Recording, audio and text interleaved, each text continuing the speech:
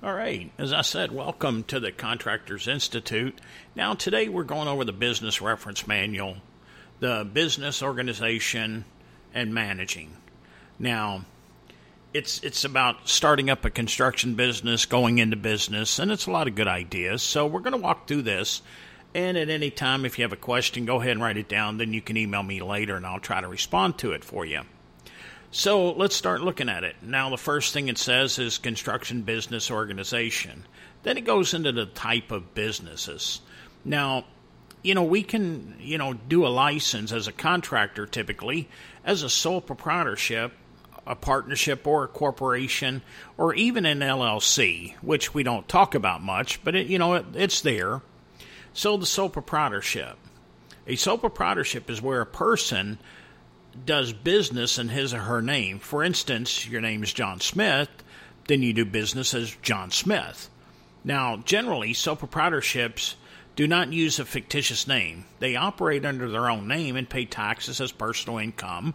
This is why a sole proprietorship sometimes is referred to as a sole ownership or individual proprietorship. Now, the advantages is it's very quick and easy to create. I mean, it's already done. Owner has complete control over all decisions. You do. Owner is responsible for all decisions, and ownership of the business can freely be transferred.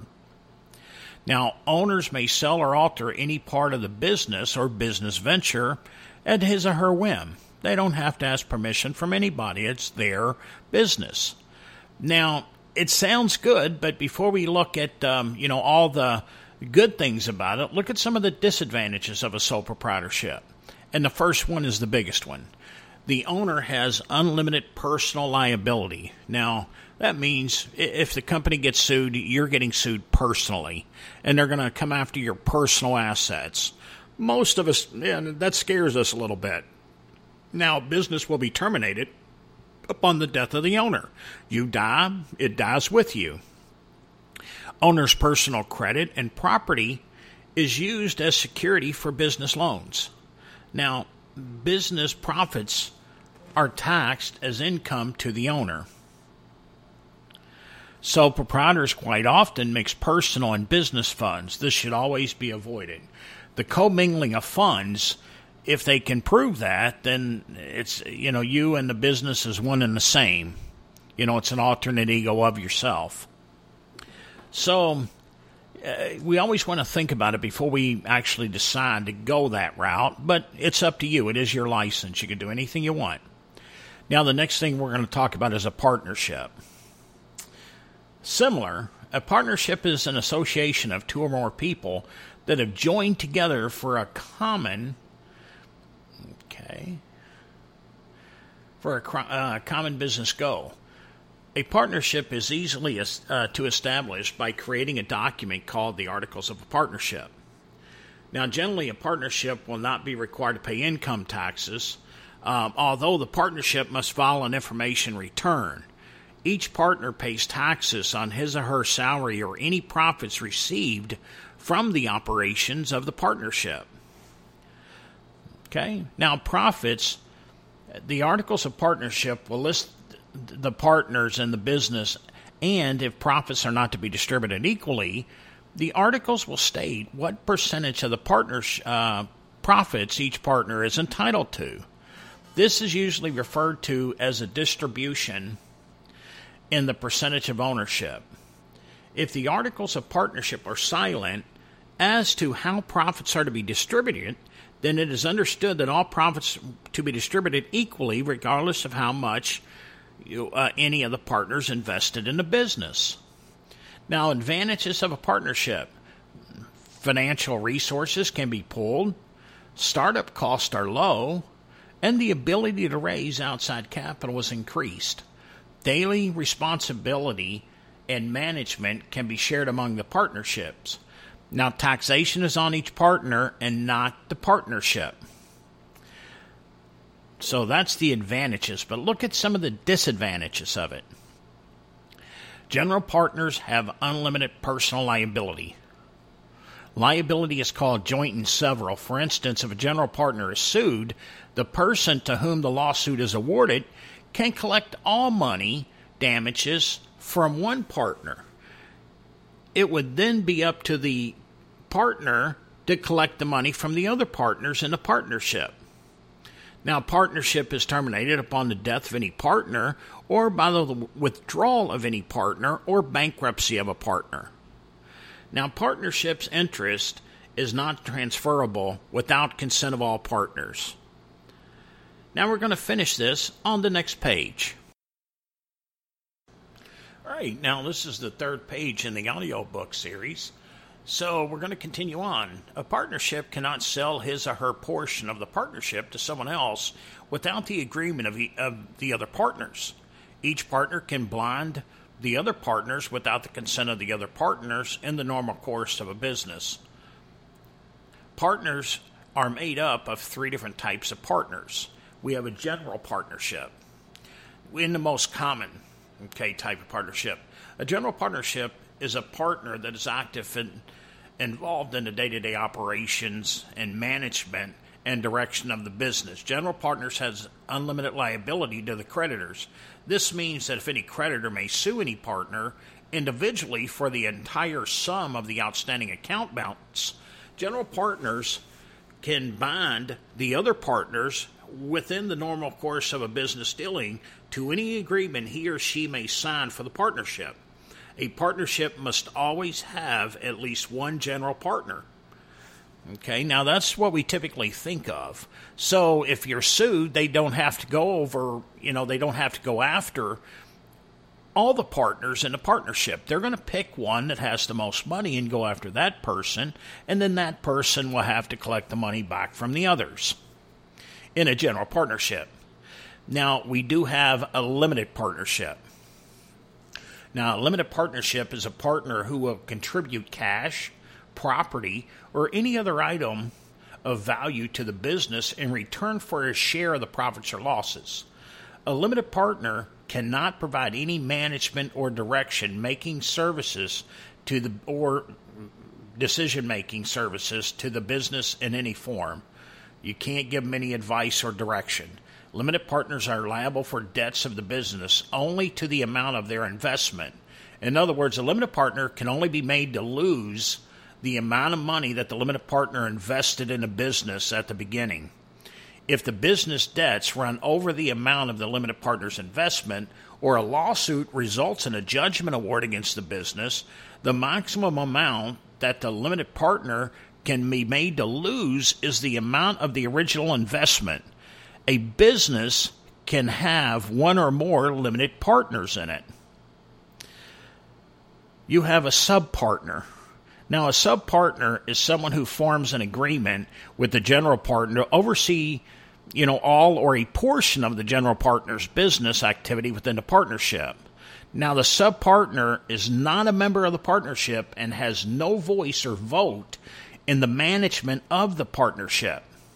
Now, the subpartner is paid on profit or losses sharing relationship with the general partner. Okay, the profit or loss that is paid to or incurred by the subpartner is a private agreement with the general partner. A subpartner has no liability to the general partnership. Good position to be in. Now we have a corporation, and a lot of people are familiar with this one.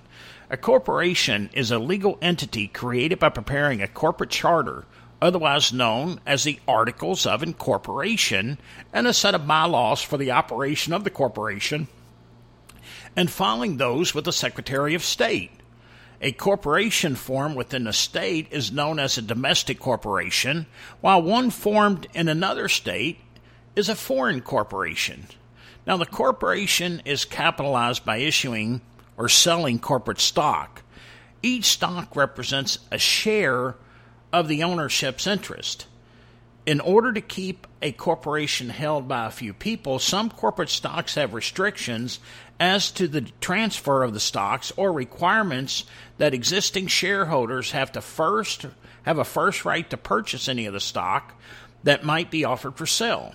Corporations held by a few are called closely held or closed corporations. The stockholders elect a board of directors, whose responsibility is to hire corporate officers, president, vice president, secretary, treasurers, and see that the business is conducted in accordance with the corporate bylaws. Now, the board is ultimately responsible to the shareholders. When there is no board, the shareholders hire an officer themselves. The stockholders are compensated by dividends, which represent earned surplus after corporate obligations have been met. There are three basic types of corporation. You have a private. Now, these stocks are not publicly sold or traded. Okay, these stocks generally are obtained by the shareholders agreeing to selling existing stock or issue new stock for sale to the party that wishes to own a part of the business. Then you have public. The stocks of the corporation are openly traded among the general public. Not for profit, the corporation must retain all its profits, and any profit the corporation may make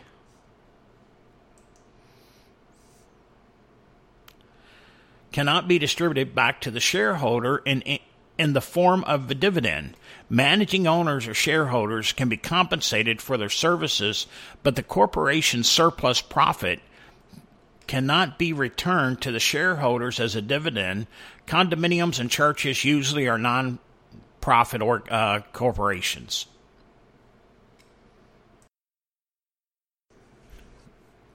All right, here I'm going to start at profits. Now, the stockholders or shareholders are the owners of the corporation. The shareholders in large corporations generally elect a board of directors to run the corporation. Stockholders are paid dividends, on the profits. Now, advantages of a corporation. Limited liability of the owners or shareholders, because you have that protection there. Greater ease in raising capital. Selling additional stock is one way of raising capital. Business continuation in the event of a death of an owner. Incorporation is considered a separate and distinct entity from the owner. Now, disadvantages of a corporation. Now the disadvantage. Let me get my screen to turn. Now, unless a subchapter S corporation, probability of double taxation, taxes paid on the profit made by the corporation, and tax paid to the shareholders on dividends paid by the corporation. The formality and cost to maintain a corporation and corporate books. An example would be a corporation wanting to secure a loan from the bank for a piece of equipment. The corporation would be required to have a meeting and vote would need to be taken authorizing someone to buy the piece of equipment. Then the corporation would prepare the corporate resolution giving the person the authority to obtain the loan on behalf of the corporation. The resolution would be given to the bank along with the application for the loan. And for a subchapter S corporation, and that's a lot of us think about. With a corporation, double taxation may occur. First, the corporation pays taxes on the corporate profits made. Then the shareholders pay personal income tax on the dividends received. This double taxation might be a problem in some instances. The subchapter S, sometimes referred to as a sub-S or S corporation, is a way of incorporating a business and eliminating the double taxation problem. A subchapter S corporation has all the advantages of a regular corporation, but is taxed like a partnership. The subchapter S corporation pays no corporate taxes on its profits. Instead, the shareholders are taxed on dividends paid to them by the corporation like a full corporation. The S corporation will continue in the event of death of a shareholder. Now, control of business, sole proprietorship, you have absolute control over everything. A partnership, control of the business is shared with your partners who may lead to disputes. A partnership agreement could be helpful in solving these disputes. However, you are still responsible for your partnership's business actions as well as your own. A joint venture, pretty much same as a partnership. Okay, a corporation, standard or S, control depends upon the stock ownership. In other words, 51% of stock ownership or control means that you're able to make policy decisions. Dissolution of a business organization. The voluntary dissolution or termination of a business organization must be considered with as much thought in its planning as it devoted to the initial organization of the business plan. The method, manner, and timing of business termination may have a significant tax.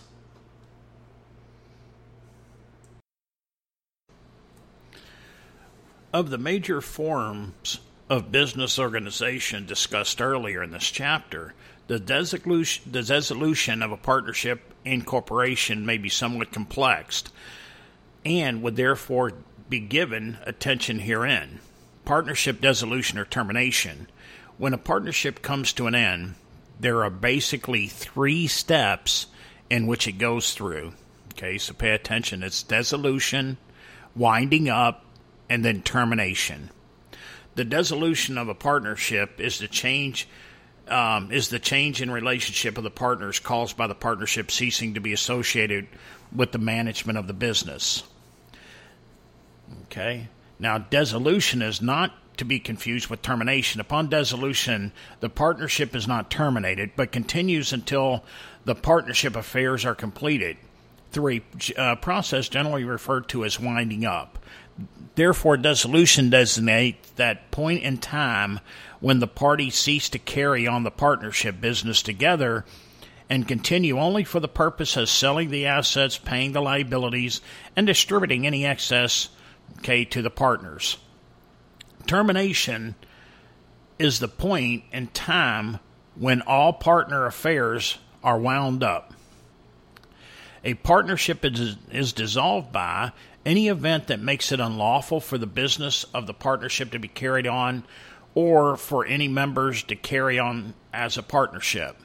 The death of any partner, bankruptcy of any partner or the partnership, a court decree under a partnership act. The dissolution of a partnership is not generally a taxable event unless there is also termination of the partnership.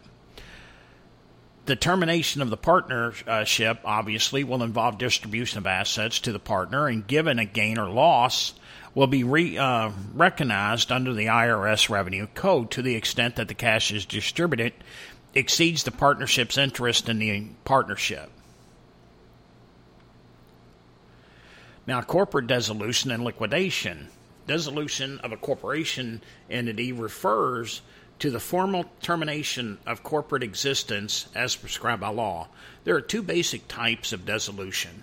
Voluntary dissolution, in which the incorporators or shareholders determine in furtherance of their own interests to terminate the corporate existence, and involuntary dissolution, in which the corporation is dissolved by the Department of State or by a decree of a circuit court. The dissolution of a corporation is separate and distinct from a corporate liquidation. Liquidation refers specifically to the collection of all corporate assets and the payments of corporate obligations, although the term is also used to apply to dividends or other distribution to shareholders or winding up of the affairs of a corporation or to any termination of a corporate existence. In other words, the officers of a corporation may liquidate the corporation prior to its dissolution.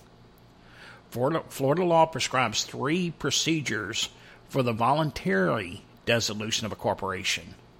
A simplified procedure is provided whereby the incorporators or directors of a corporation which has neither commenced business nor issued any stock may dissolve by filing articles of dissolution with the Florida Department of State. The board of directors of the corporation may adopt resolutions recommending dissolution, and the question is submitted to a vote of shareholders. Number 3, the shareholders of a corporation may authorize its dissolution by unanimous written consent in lieu of the director's action. Generally, no gain or loss is realized by the corporation on distribution of its assets and complete liquidation. Now, however,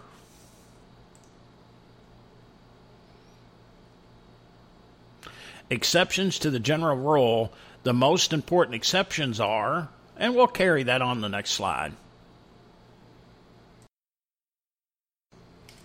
On distribution of installment obligations to shareholders, the corporation will realize a gain to the extent the fair market value of the obligation exceeds the cost of the property given by the corporation in exchange therefor. On distribution of depreciable property, the corporation may become subject to recapture provisions. Now, the business plan. The next step after a person has decided whether they're going to operate their company as a sole proprietorship, partnership, corporation, is to prepare a business plan. Now, the business plan should specifically consider and address the following items: type of construction that you'll need to be doing, the demand or need for your market services within the area, who will do the work you acquire, what will be the long-term and short-term financial needs of the company, and what the assets and liabilities are, and how much profit you will need to meet the expenses of the company as your company grows. Once you have the business structure decided and you have determined that the business plan can be successful, you then need to consider a final checklist before going into business. The final checklist and additional considerations. Some of the items that you should consider prior to making the final decision to open a business is, do I have financial resources to start a business? Very important question there. How is my personal liability affected by my choice of the business structure? Can I change the scope of my business services in the future? Has the business structure I decided on considered the possibility of future events, such as what if someone wants to come into the business at the later date? How will the business structure accommodate a change in my potential earnings? How would this business be left to my family or heirs? What if someone wants to buy my business in the future? What are the differences in the tax requirements and regulatory requirements for the business structure I decide on? What is the purpose of the obtaining financing for the business structure I've chosen? What would be my out-of-pocket expenses right now to set up a business, and will that business become a burden on my family or financial position immediately? Okay. Every one of them is a very good question to sit down and think about before going into business. Now, managing the business, planning. In general, planning means anticipated problems and take advantages of the business opportunities. Although planning your company's events may seem less important than the day-to-day requirements, it is absolutely necessary for the survival of your business. Then you have organizing. Organizing is closely related to planning, but it involves identifying, prioritizing, and assigning key activities and responsibilities to the proper personnel. Okay, directing. As the owner or manager of your business, you will need to get work done by the employees. You will need to recognize that individual employees respond differently to various types of incentives and praises. Successful managers know that most employees produce much better if they feel appreciated and are making a contribution to the wealth and growth of the business. Now, a good manager will, let's go to the next page, always appeal to the employee's sense of job satisfaction and well-being. Controlling. Controlling is simply the act of making sure that the results you originally planned have not differed. If you find that you are not going according to your original plan, corrections need to be immediately made to keep the business on its plan. Standardizing. Standardizing is exactly what the name implies. It develops a standard and similar way of doing all repetitive operations. For instance, payroll records should be on a standard form. Job recap sheets should be on a standard form. The way incoming calls, sales leads, and follow-ups are handled should be standardized method. okay, etc.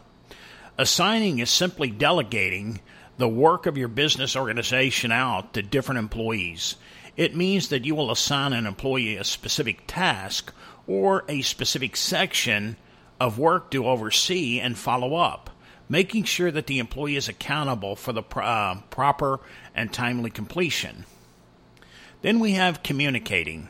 Communication is the key to a successful company. There is nothing more frustrating to a management and good employees than misunderstood direction.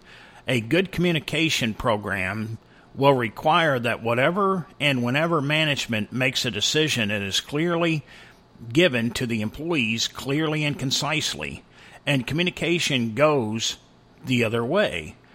That is, management always listens to what the employees are saying clearly and concisely about their problems or grievances with the work. Okay, for if the two do not work in harmony, the company cannot survive.